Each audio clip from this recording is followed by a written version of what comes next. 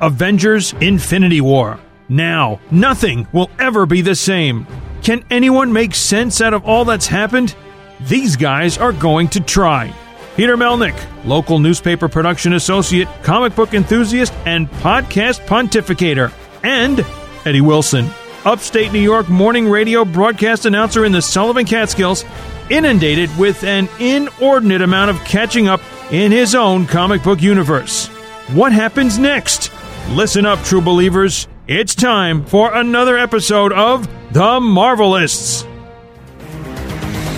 Cyclops, Storm, Banshee, Nightcrawler, Wolverine, Colossus, Children of the Atom, students of Charles Xavier, mutants, feared and hated by the world they have sworn to protect. These are the strangest heroes of all. Stan Lee presents the Uncanny X-Men. Welcome, everyone, to The Marvelists, the Marvel Universe podcast. I'm Peter Melnick. I'm Eddie Wilson. And before we get into the usual rigmarole of today's episode being X-Men from 2000, we want to talk to you fine people at home about how you can listen to this here program. And at large and at elsewhere. You can listen to us on iTunes, Stitcher Radio, and wherever great podcasts are listenable. And found. Exactly. Lost and found. No, I mean, we might be in there, with a pair of sunglasses or like a shoe. I don't know. But you can also go on Facebook at facebook.com/ The Marvelists. Give us a like on there and join the 5,000 plus. Closer to 6. Well, as of this recording, but join us, won't you? Give us a follow on Twitter, collectively at The Marvelists. Give myself a follow at Peter Melnick, and Eddie doesn't want to be bothered with your Twitter nonsense, people. Stop asking to follow him. What's a Twitter? Well, it's like a thing a bird makes, maybe. A tweet. A social media platform. Yes, platform. Also, give us a follow on Instagram at The Marvelists. Give myself a follow at Peter Melnick, and yourself? A follow at Eddie9193. Cool. Also, you can be able to listen to this show, again, like we said, on Stitcher Radio, which, if you go to Stitcher.com/premium and use the promo code at checkout, Marvelists, you'll be able to get 1 free month of Stitcher Premium. And if you want to stay on board for $4.99 a month, you can. You can. My voice cracked a little. I'm going through puberty, Eddie. Again? It's supposed to only happen once, not that many times. I don't want to talk about it. They say it's just as good the second time as it is the first time. Well, I'd like to know who they are, because they're not. I mean, come on, zit, pop, and goodness. But you digest. I digest. Oh, my digesting. But people at home, you'll be able to listen to a plethora of content, including WTF with Mark Maron, the archives over there, Earwolves, so many shows. You can also listen to Wolverine the Long Night from Marvel Studios and Weird Al Yankovic's recent tour. Oh.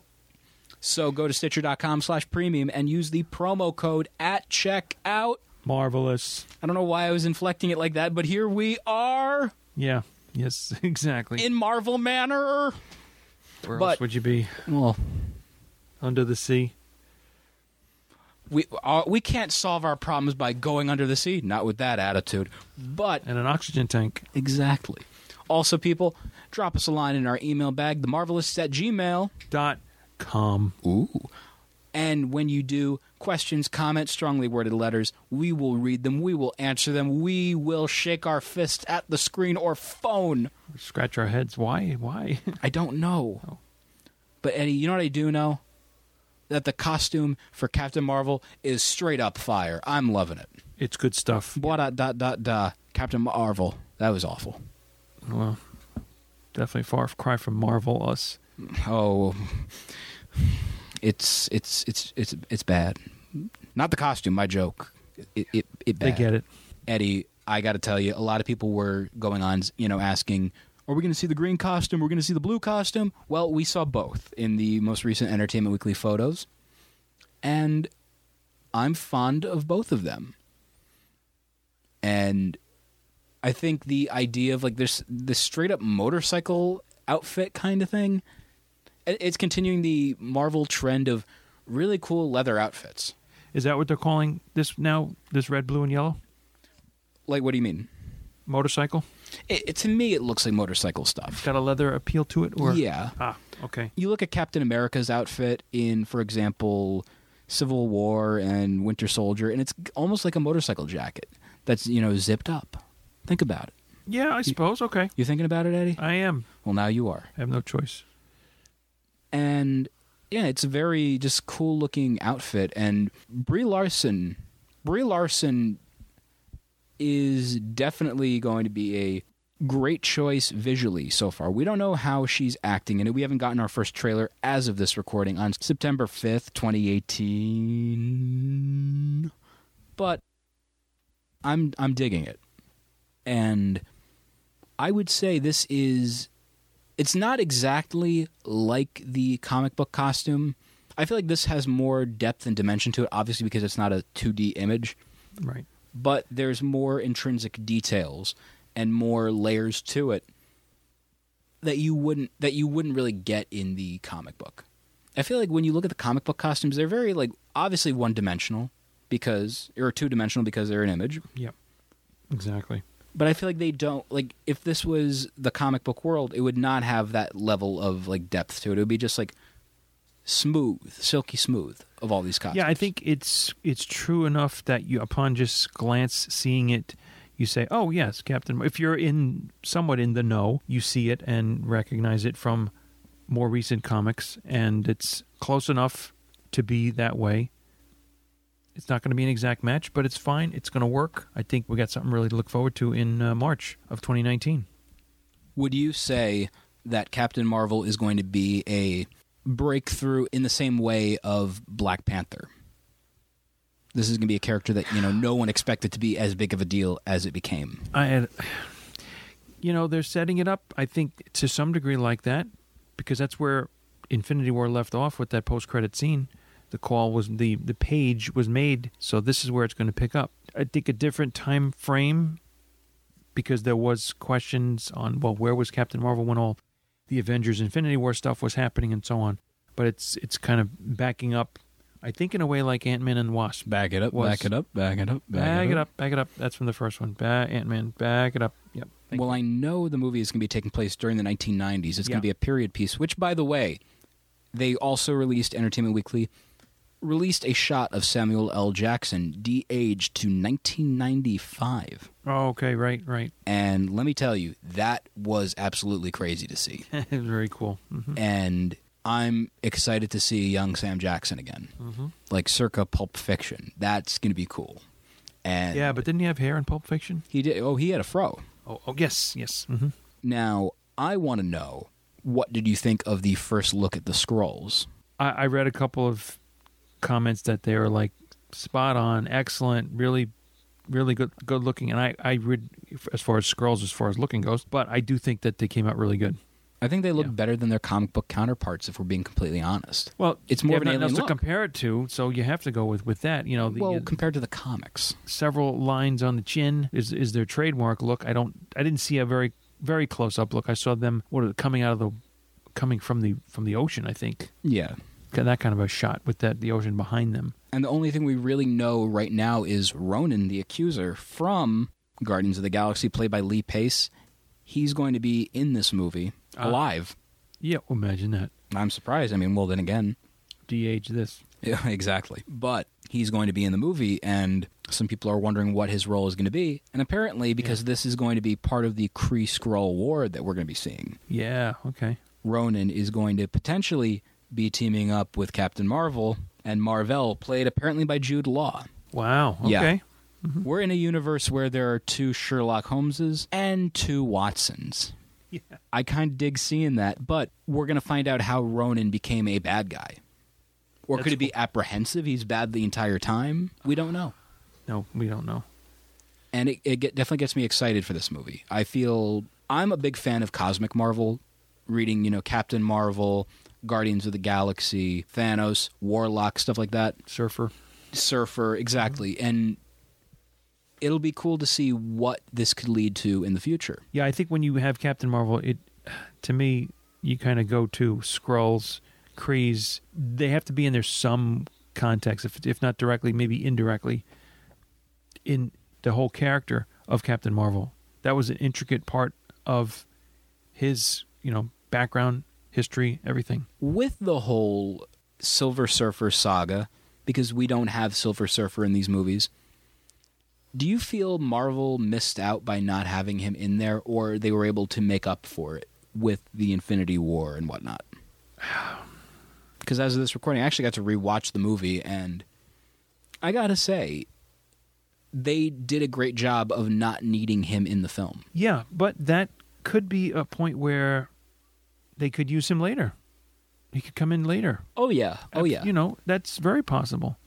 So it was good not to have to, put your eggs all in one basket, so to speak, where they could pull another from the deck and put him in at an apropos time, a more appropriate time, where it looks like all is lost.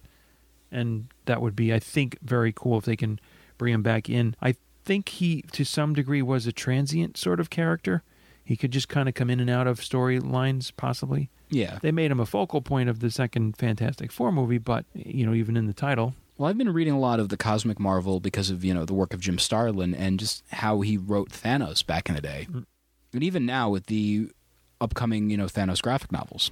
But I would say the Silver Surfer played a huge part in the Infinity Saga by Starlin. But the way Marvel Studios told their story, it would have been cool if he showed up, but they told a story in such a way where you didn't need him. Yeah, and that was a good move, I think. Just the way they were able to take what they had and make it work.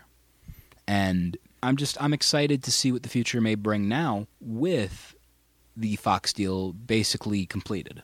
Will the characters through the Fox deal be introduced in one fell swoop or trickle down very slowly?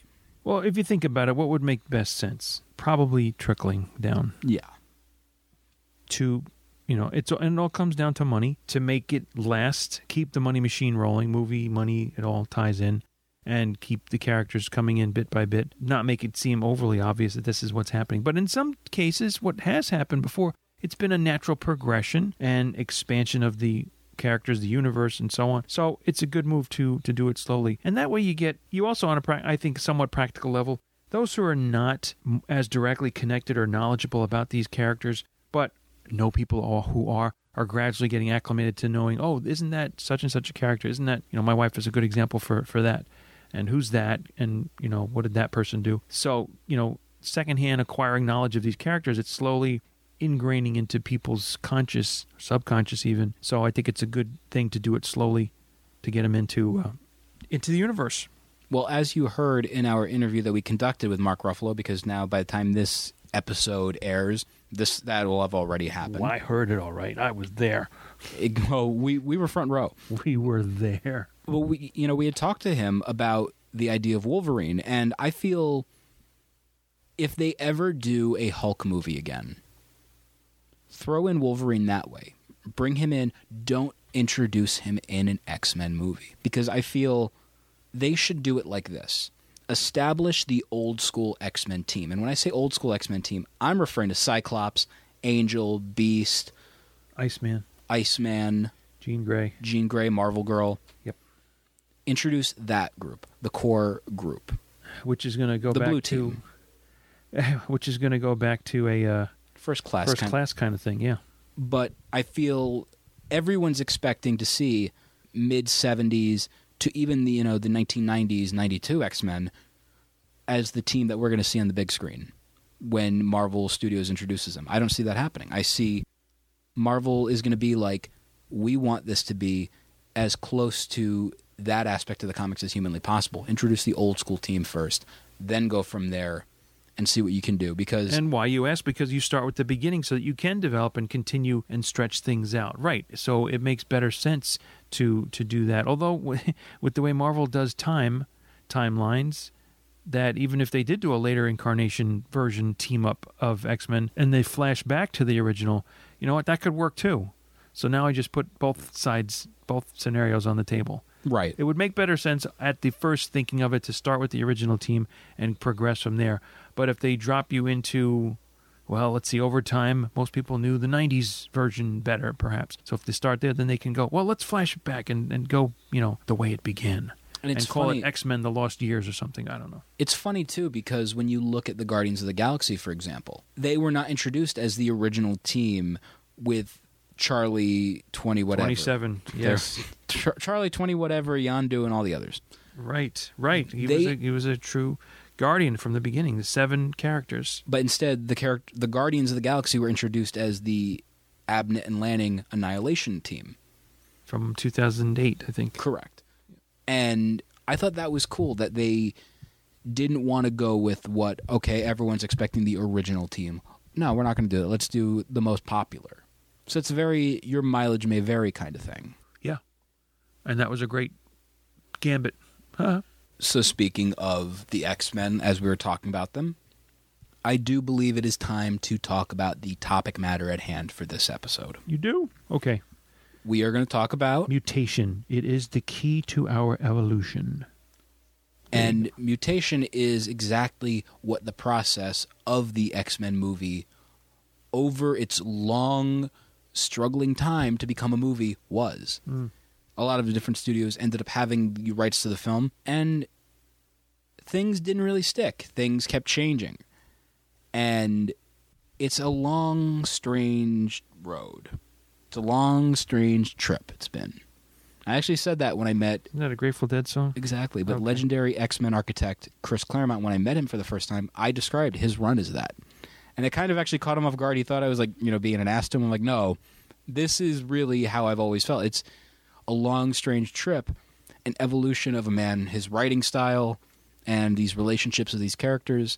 It was cool to watch. And if you're a fan of Hollywood, it was a long, strange trip of what it was to build this up, much like my segue into the story. Yes. And the X-Men actually dated all the way back to 1984 for a film under Orion Pictures. They were supposed to have the rights to it. They were developing it. A lot of different scripts were done. And at one point, James Cameron, Titanic, Avatar, Terminator, all those movies, he originally wrote an X-Men script. And which, again, is really funny considering what Mr. Cameron said a few months ago pertaining to superhero movies. He's sick of them. It's almost like a guy who wrote scripts for these things is just upset that he never got to do a superhero movie. Things that make you go, Exactly. But he originally had one of the scripts, and I do believe if you go online, a lot of these things you can find and read online. Or he'll read it for you. No. He might. You never know. Just get, Not an audio book, but an audio script. And then, in 1994, the film rights ended up transferring over to 20th Century Fox, where they've remained since. And then came the band, The Script. I'm sorry, but there is a band called The Script. Okay. And during the process of 20th Century Fox's time with the movie, future X-Men writer Joss Whedon would, work on a script. Michael Chabon, among others. And in 1996, the man who ended up going on to direct this movie, Bryan Singer, he was signed on back then to work on this film. And this movie was in production hell. This was always, is it going to happen? It's not going to happen. Is it going to happen? It's not going to happen. Much like the Mandarin. It's complicated. Yeah, but he's not here. Yeah, but he's not here. And that was what the movie was. There were a lot of rewrites and just a lot of stuff. Comic book writers actually worked on the script at one point, I believe in the 1980s or 1990s. Yikes. And to see the evolution of these films, and evolution is an appropriate word because of the animated series, X-Men, evolution. But seeing it go through all of this constant working, a lot of people, didn't expect it to happen. But I would say in part due to the 1990s X-Men series, with the further pushing into the pop culture subconscious, if it wasn't for the animated series, we wouldn't have gotten an X-Men movie, in my opinion. Yeah, no, it sounds like a natural progression, like you said, or a logical one. Let's go now from the animated to the silver screen. Here we go. And while this movie was getting ready to be made, a lot of different characters were actually supposed to be in here, including Beast and Nightcrawler, but due to, budget concerns, they decided to scrap those characters on the cutting room floor. Because the makeup, it ain't cheap. It ain't cheap, but also I feel it wouldn't have been believable. Yeah, and too many in one gathering at one time to kind of take in and again ingest and process. Because if you really notice, other than maybe Sabretooth, there aren't really that many over-the-top looking characters to this film. Well, Toad. He's literally just a tongue. He and big eyes when he's got his goggles on. I suppose, but I mean, but otherwise it's very much just regular looking people who kind of have a wacky side power. And that blue girl. Yeah, Mystique. Let me ask you, just right to the point. Uh-oh. The change of her appearance. Instead of wearing the white outfit with the little skull tiara, she ended up becoming a woman with blue skin and red hair and a lot to leave for the imagination. Yeah. What did you feel about that change in the character? I feel it doesn't work. I think I had no problem identifying with who that character was when I first saw her. So I made that switch, transition, whatever you want to call it. And for what they were doing in the movie, perhaps that was the best way to go. And it's, perpetuated throughout. Whether it's been Rebecca Romijn or Rebecca Romijn Stamos or Jennifer Lawrence later on, you know that character by the skin tone. But I mean, once you see a blue face, you don't really need to see the rest of the body to know that they're blue. True.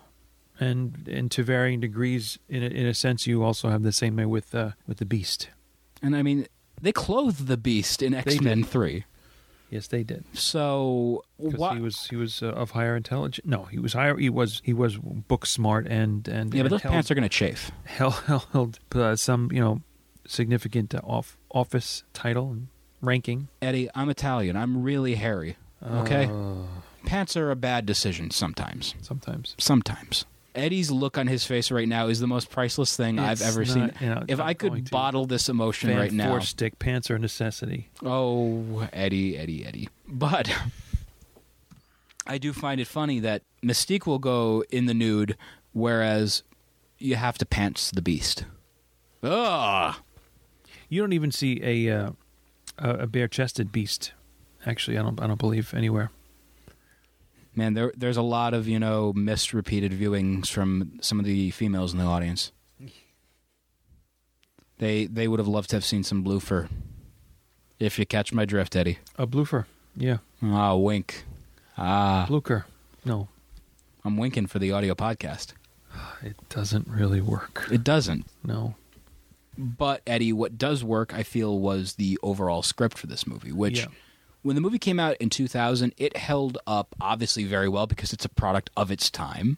The writing is super sharp, super fresh for the time. And watching this movie, it holds up pretty damn well. Starting the way they did with Poland in 1944 and how Eric first manifests his power as a teenager, and then going to, Meridian, Mississippi, where Marie, Rogue, discovers her ability to kill unintentionally because she can absorb other people's essences, energies, powers when she's really in the company of others who have these special gifts, but otherwise with her first boy puts him into a coma, I think, from kissing. Yeah. And realizes something is not right here. Something is amiss. A hit or a miss, a misfire. Yeah. I felt the portrayal of Rogue in this movie was really great. She's the unwilling participant in this movie. Yep. She doesn't want to be this, but she has to learn to accept her powers. And I feel doing that, making this young girl who doesn't know what's going on, she doesn't want to be in this world. It's almost like a Willy Wonka kind of thing where you're being brought into this world, an unwilling participant in a way. To see that through the form of Rogue was great writing. I would say the social stigma of being an outcast like that, that's great, the way they did it. Yeah, no question on that too. And then you add in the other component of somebody like the character of Jean Grey and Senator Kelly having that discussion about the whole mutant registration thing and referencing as a side note an Illinois girl who can walk through walls. Bringing these in and just making you remember, if you know some of the backstory about acceptance, about differences and in being in time in terms of the 60s when the comic book first did come out. These were major issues at that time, and they still, pervade the populace today. And this is a good way to bring this about. Well, let me ask you, as someone who's also read the old school X-Men, the original runs, I'm going to be honest, I feel it wasn't until Stan and Jack left the title that ended up happening, because Stan and Jack just made a comic book with superpowers. There was no social attitude, stuff like that. That wasn't the point of the X-Men. The point of the X-Men back in the day when the title was conceived was, hey, true believers, let's sell some comic books to the kids. They're going to love it. We're going to make millions. Millions. He's got fire coming out of his eyes. Oh, lasers. Oh, whatever. But it was that. And then when you got writers like Roy Thomas, when you got artists like Neil Adams, that was when the real message of the X-Men came about. Yeah. And if you want to read some really cool stuff, check out the Thomas and Adams run. That is some cool comic book work. And you see characters like Polaris and just cool-looking covers done by the legendary Neil Adams, which, by the way, if you're at a convention and Neil is there, walk up to him, shake his hand, say thank you, and buy some prints from the guy. He's one of the last great comic book orators in the sense that he can talk your ear off in the best ways possible. He will make you entertained with what he's telling you. So, Neil Adams, how you doing? Don't know why. I gave a thumbs up, too. Again, for the audio listening podcast, I did a thumbs up. That's it. The audio thumb has spoken, has risen. And Eddie's just like, what did I get myself into?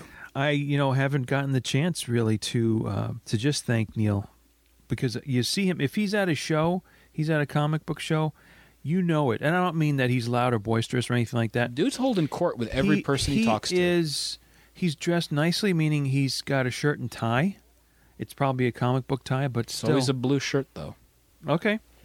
And he takes up a lot of space. I don't mean physically, but I mean in terms of his accoutrement, his ensemble, whoever his he's wares with, he sells. His wares. He takes up 3-4 times as if it was just a comic book vendor that takes up that much space and bringing lots of back issues and so on. But hey, for good reason. A lot of and he must do well. Because, you pay for that space. I like how we're essentially giving a free commercial for Neil Adams. Once again, go to neiladams.com for more information on the legendary Silver Age, Bronze Age, Modern Age, Digital Age, every age, Neil Adams. Not Golden Age, though. He wasn't around traces then. back to the Superman creators. He's got ties to that, too. So yeah, just an absolute cool dude. I'm sorry, just like the random interlude of talking about Neil, but... Mm-hmm. Neil's run on the X-Men is one of the most iconic runs. What were those issue numbers, would you say? The pre-100, I guess? Yeah, obviously, like before 60. Okay. Maybe 30 to 50, okay. 40, 55, I don't know. Yep.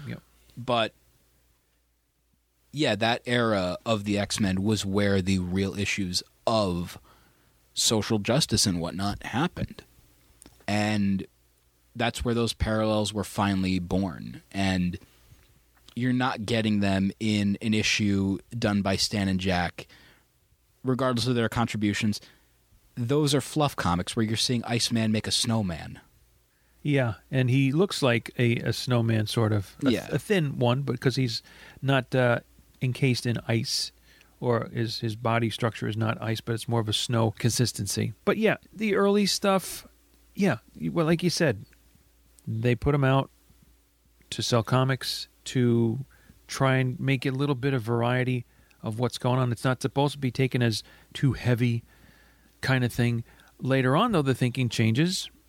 And much like in the, comic book movies in general. And to make it more, whether it be appealing or relevant, and possibly to draw older readers in and take a step back, aside, and say, look at these people who are different, who are social outcasts in some respects because of these gifts, these mutant abilities that they have, and how that makes them feel, how they react to people. At the beginning of the episode, just naming some of the characters and coming under the tutelage of Charles Xavier, being hated and feared by those they've sworn to protect as part of the intro.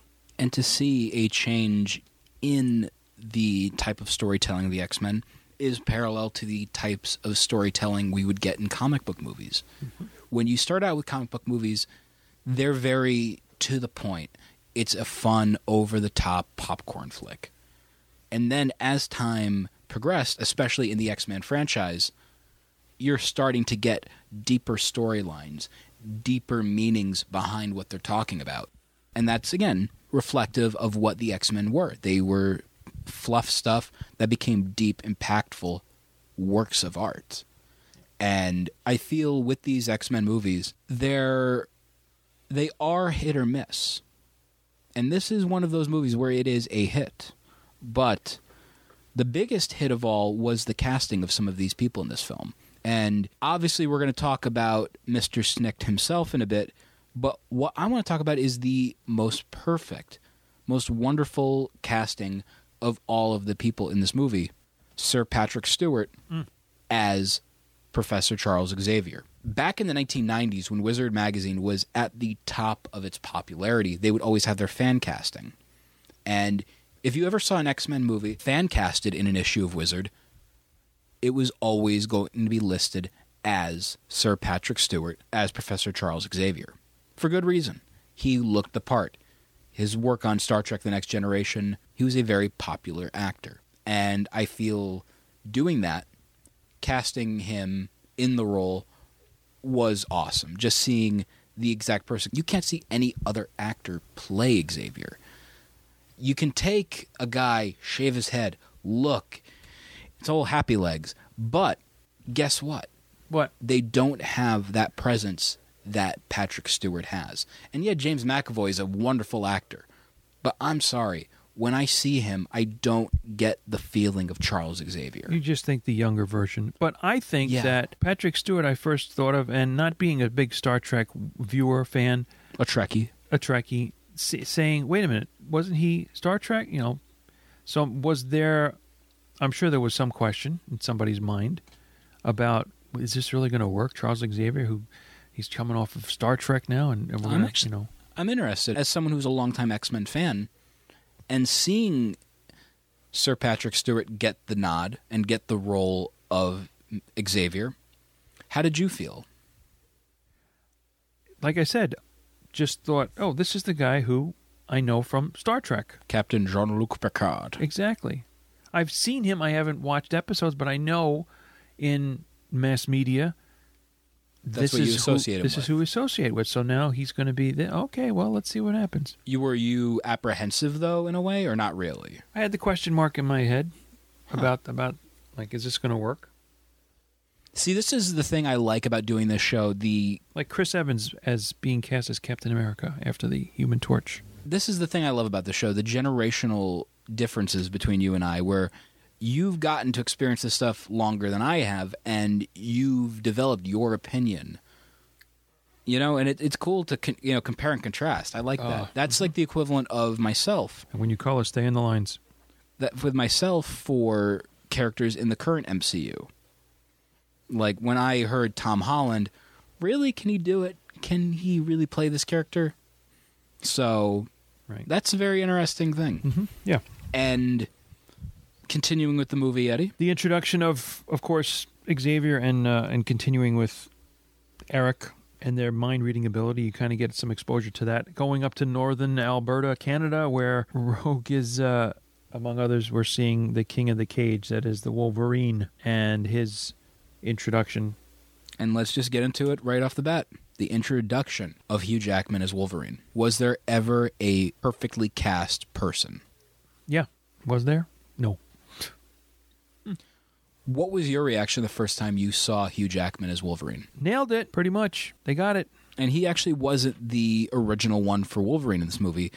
At the time, the person cast to play the role of Wolverine was, first off, Russell Crowe. Russell Crowe was Bryan Singer's initial choice, but he turned it down. And Doug Ray Scott ended up actually getting cast as the role of Wolverine and had to pull out because of Mission Impossible 2 that was shooting that year for the year 2000. So we almost didn't get Hugh Jackman as Wolverine. So no, I can't believe it. That really was going to happen. So Hugh Jackman almost was not him if it wasn't for Mission Impossible 2 and small little Tom Cruise. And during its long and arduous development, different people, like I said, worked on the script, including, Jerry Conway, Roy Thomas, and even Chris Claremont. And Claremont, when he was writing the script, envisioned one person to play the role of Wolverine. That being? Bob Hoskins. Bob Hoskins? The guy who was trying to figure out who helped frame Roger Rabbit. And we also, still don't know. No. And also in Made in Manhattan, Jennifer Lopez movie. When you see doughy little Bob Hoskins, the late, great doughy little Bob Hoskins. Oh, Wow. Okay, fine. Did you ever expect to see him play the role of Wolverine? No. It's not, I can't see it. Like, I get it, he's short. He can do, hey, bub, that kind of voice probably. Yeah. But no. When we got Huge Jacked Man playing the role of Logan, it was perfect. This is a guy who grew into the role. Grew into a role of a short character, but grew into a role nonetheless. And I would say that was the most genius decision in the X franchise. Next to maybe casting Ryan Reynolds as Deadpool. All right. Well, taking a step past that, or on a side step to that, we get our introduction also to Sabretooth. Played by former professional wrestler Tyler Mane. Okay. Who is actually part of World Championship Wrestling in the 1990s and a former tag team partner of former character in the Marvel Universe, the Russian, played by Kevin Nash. They were tag team partners back in the day. The more you know. This PSA brought to you by Peter Melnick. Exactly. But the character, and without looking too far into it, because it just doesn't pay to do this, but the character of Sabretooth, vastly different from the X-Men movie to later with the Wolverine Origins movie. Played by Liev Schreiber. Who, if we're being honest... They're brothers in that. Well, if we're being honest, Liev Schreiber, from a physical standpoint, is a better choice for Sabretooth than Tyler Mane. From a physical standpoint? Yeah. Visual, I'm sorry, you said? Yeah. I disagree at the beginning, at the outset, because me, with the generations behind me... I get it with the long hair, but... sees the first Sabretooth in the X-Men movie directly more so related to the comic book as far as visually appealing. It's more of a match in X-Men. Well, yeah, because he's got the long hair, but the makeup is... The whole main thing about him, It's the living snitch. I don't like it. Well, there's also, in some degree, and I think it was where I kind of jumped off this run of X-Men at my at time in the 90s, that there was talk of Sabretooth being Wolverine's father. Right. So there's that. And then it changed and wasn't. And all that, yeah. What a shock. Things change in Marvel. They do. But with that, I do feel the personality that Tyler Mane gave in this movie was close to what Sabretooth is. Just, I don't feel the visual standpoint. I think if they put a little bit more in the budget for makeup and stuff like that, he would have been perfect. Mm-hmm. But otherwise, he literally just looks like a guy with bushy eyebrows and a mullet. And teeth. And teeth. That's where they got it right. Claws worked pretty good, too. He can tear you to shreds. Watch out, boy. She'll chew you up. But the thing... Maneater. Hall & Oates, 1982. Thank you. You're welcome. From the Sweat album, also known as H2O. Such a weird-looking cover. It's their close-up of their faces looking at each other. We're seeing them from a side profile. It's like very close-up sweat sweaty. pores and makes you want to take a shower. I don't know. A long, cold shower. But they downgraded, I think, the intelligence quotient of Sabretooth. They didn't give him really anything very much in terms of a speaking role. Whereas, of course, in the comic book, you had to have some kind of verbal interchange, whether he was snarky, interacting with Wolverine or the whole X-Men team and whatnot. And Sabretooth even went on to have a couple of other titles, whether it be a short run, a miniseries with just himself, Sabretooth and Rogue, was it, I think? Yeah. He was with another character for a short run as well. So, yeah, a definite least significant character in the Marvel Universe. We also have one of the other villains in this movie, Toad, played by Ray Park, a.k.a. Darth Maul from Star Wars. Yeah. I liked him in this movie. I thought he was a fun villain, just over-the-top, cartoony, because that's what comics are. They're, cartoony and over-the-top. Mm-hmm. Rather self-explanatory. But I definitely find it interesting that he literally goes from one big franchise to the next and then just disappears. He does stuff from time to time, don't get me wrong, but not a lot. No, that's correct. He's there to round out the roster, perhaps. Yeah. And then we end up getting the other villain. And who is that? Magneto. Played by Ian McKellen. If there was ever an actor, much like we have... Sir. The perfect choice. Yeah, Sir Ian McKellen. Much like we have Hugh Jackman and Sir Patrick Stewart, Sir Ian McKellen did an amazing job playing Magneto. And again, just perfectly cast. He has that level where you do have sympathy for him because much like the show Jay and Miles Explain the X-Men, they always say, Magneto had some valid points. Yeah, it is true. And with the Magneto in these movies, he definitely has some valid points. And he's not wrong with a lot of what he says and believes. And like I said, if there was ever an actor born to play this character, it is Ian. Yeah, he's got the opposite side of the coin, the other means to an end, the not quite civil, calm, and peaceful method. But it looks like increasingly so as time goes on, this is the only way to achieve some kind of balance in the mutant versus Homo sapien world. Perfectly balanced, as all things should be. Oh, wrong universe. That's exactly right. Did anybody else notice that Jean Grey had a title also? Doctor? Really? She was given that status? Was she ever a doctor in the comics? Not that I'm aware of. So they changed... Not to start off with, for sure.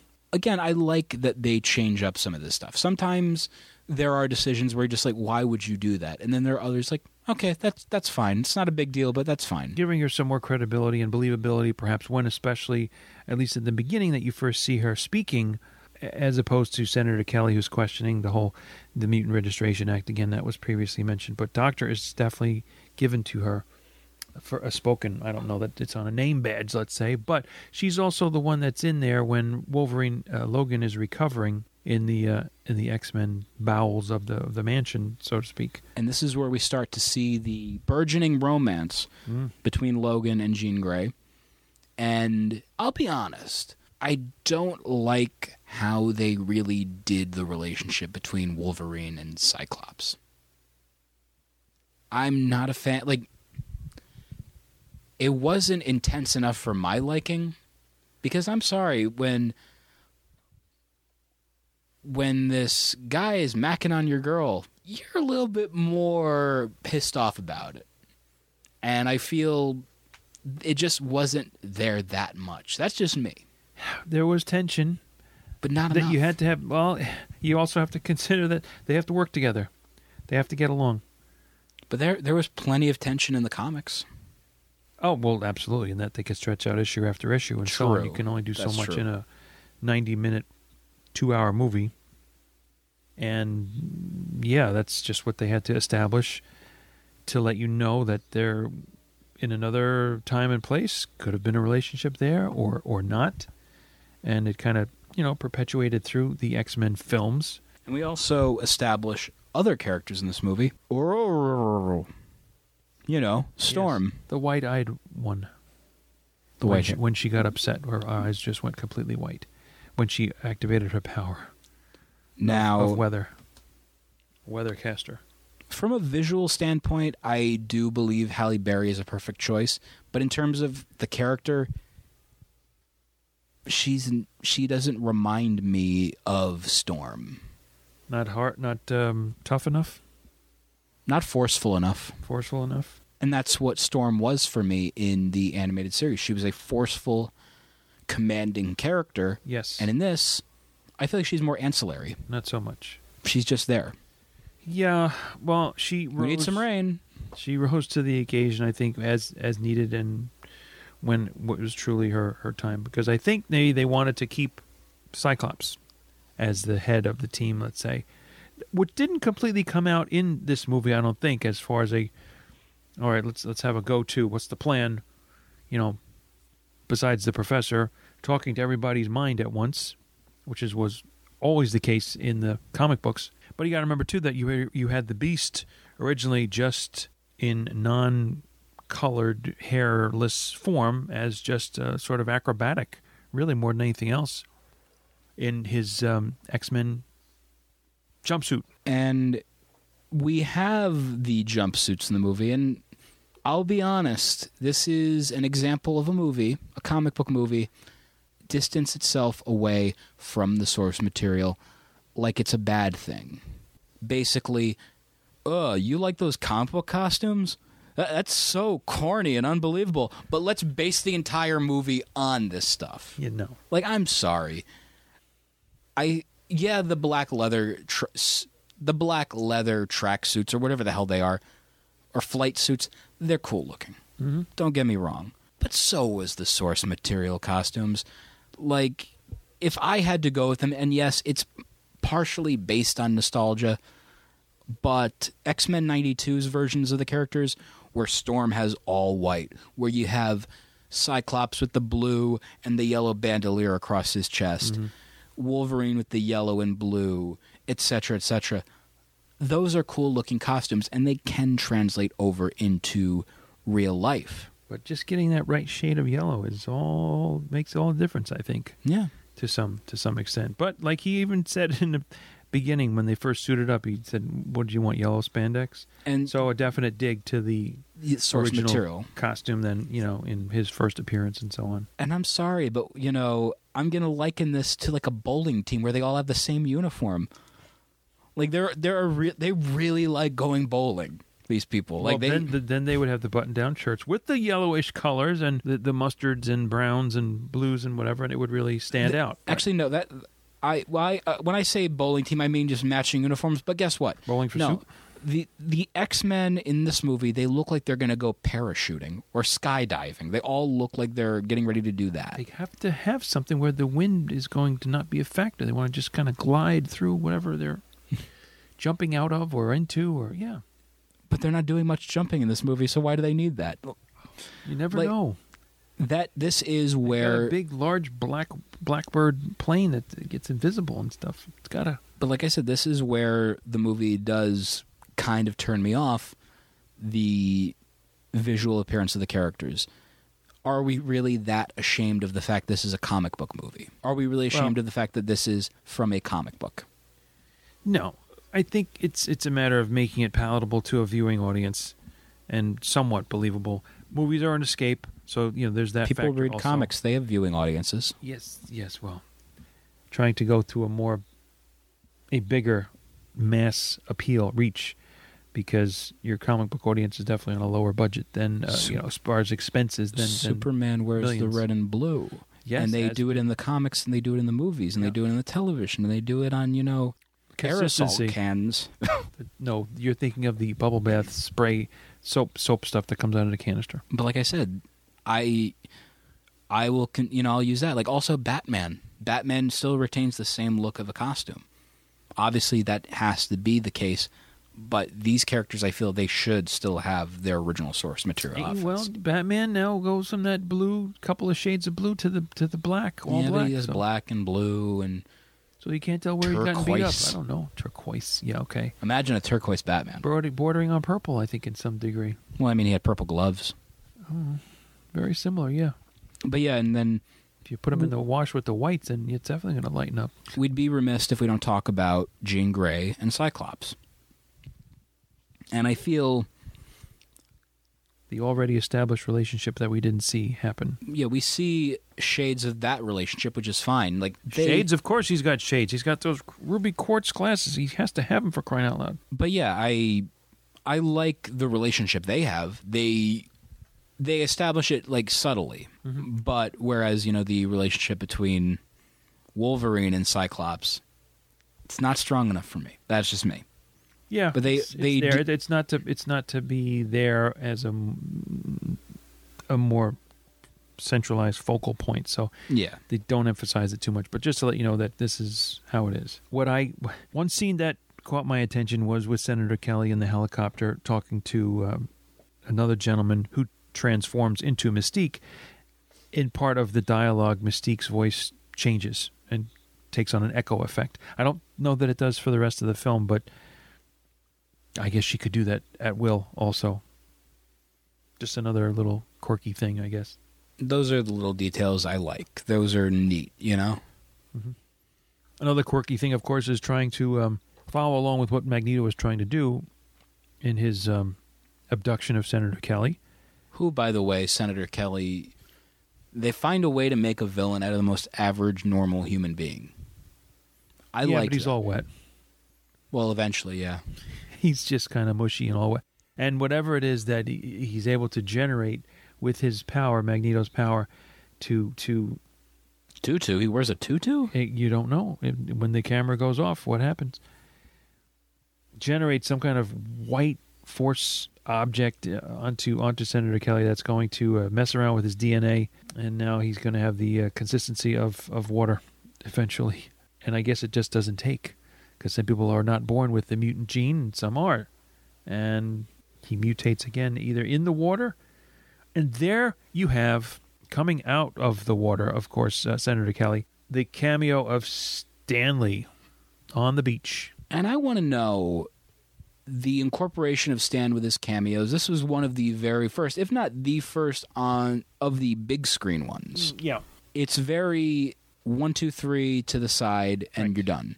Yeah, because I don't think maybe it was known how much they could have him do, wanted to have him do, how much he wanted to do himself. But it's a nice nod to have him be there. I like even how briefly. I like how laid back and just minor it was. Like, it's a blink or you'll miss it if you blink a bunch of times, you know. Yeah, or a long one and you're done. Yeah. But I enjoyed this Stan cameo because it's just very funny. Also, just like his reaction to seeing a naked man walk out of the water. Just what? I like that. It's funny. You know, I didn't even know if he had anything other than his facial expression. I don't He had know a if smile. Did he have? And so no words, no line. Well, I was referring to the failing joke that I was trying to make. Oh, that. Oh, yeah. They happen. On top of that, I think there was a good train station scene with Toad and Sabretooth against Cyclops and Storm. Likewise, a police standoff that happened later, and Magneto had control of all the guns.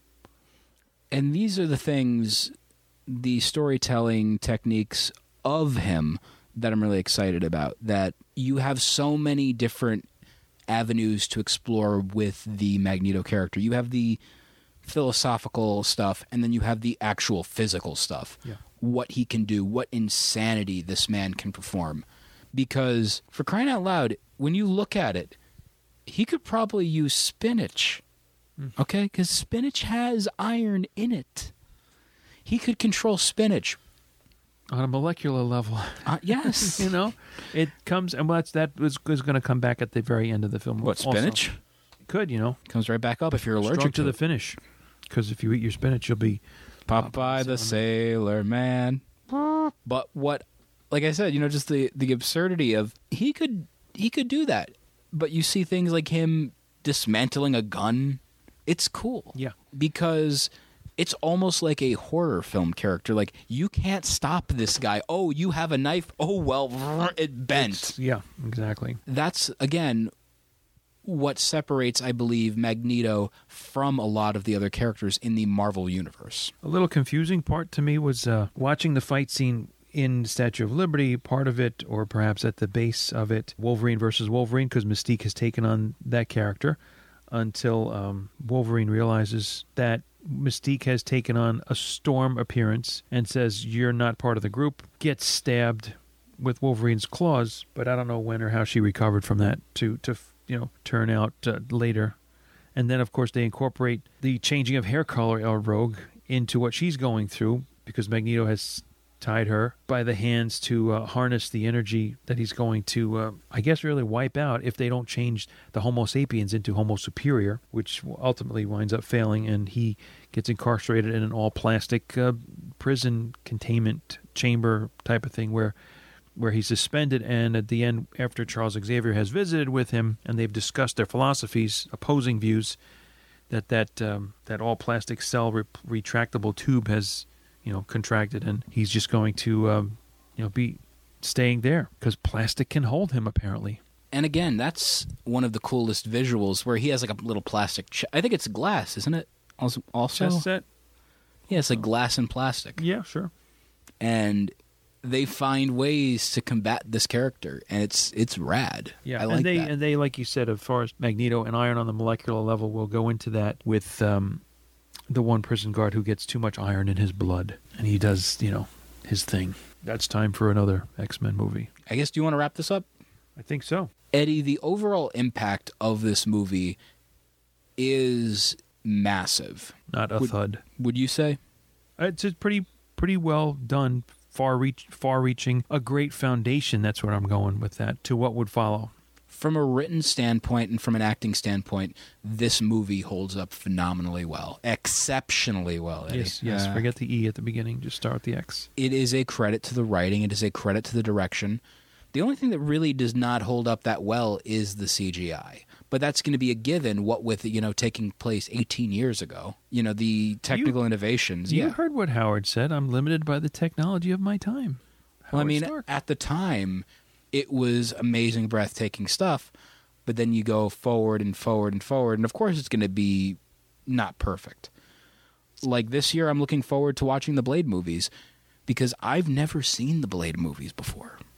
And to be able to say, I'm going to be watching Blade, the first one, and that's 20-year-old CGI, 20-year-old practical effects. I'm intrigued.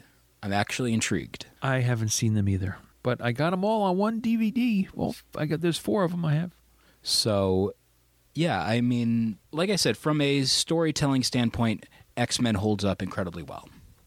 And exceptionally well. Exceptionally. Extremely well. Astonishingly well, because astonishing X-Men. Uncannily well. I don't get it. There's that generation gap. Because they had uncanny when I was watching Eddie, or new X-Men. There's Grant a new Morrison. Also, yes. Unlimited, even. Hey. It's X-Men Unlimited, not Unlimited X-Men. Shh. Pays to get the Ultimate X-Men, Eddie. Fine. Happy? Oh, overjoyed.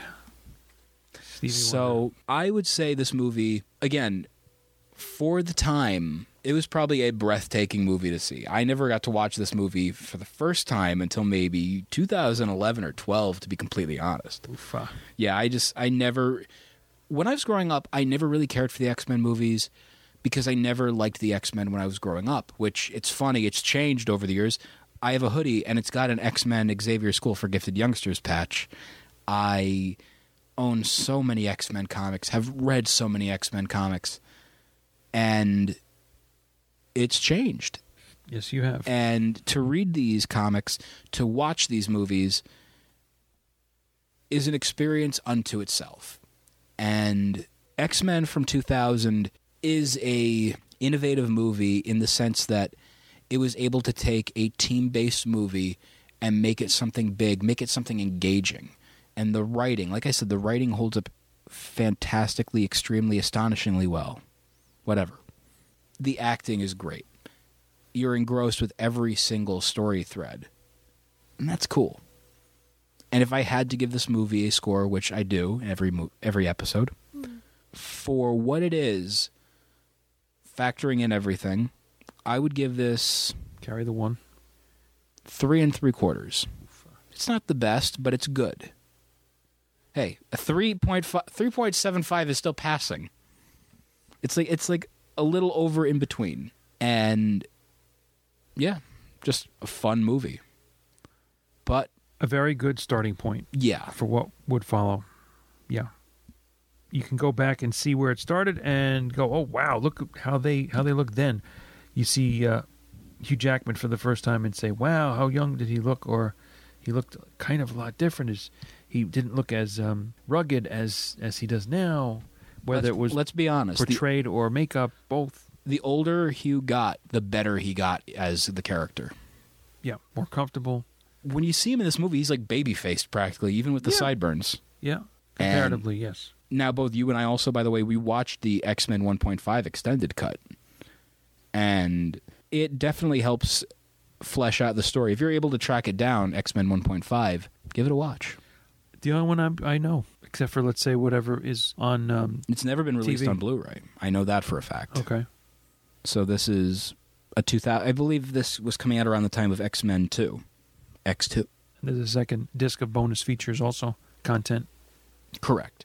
Now, Eddie, what would you give this movie as an overall score out of 5? I'm more inclined to give with, let's say, a 4.5. 4.5? Because it set the bar tone bar.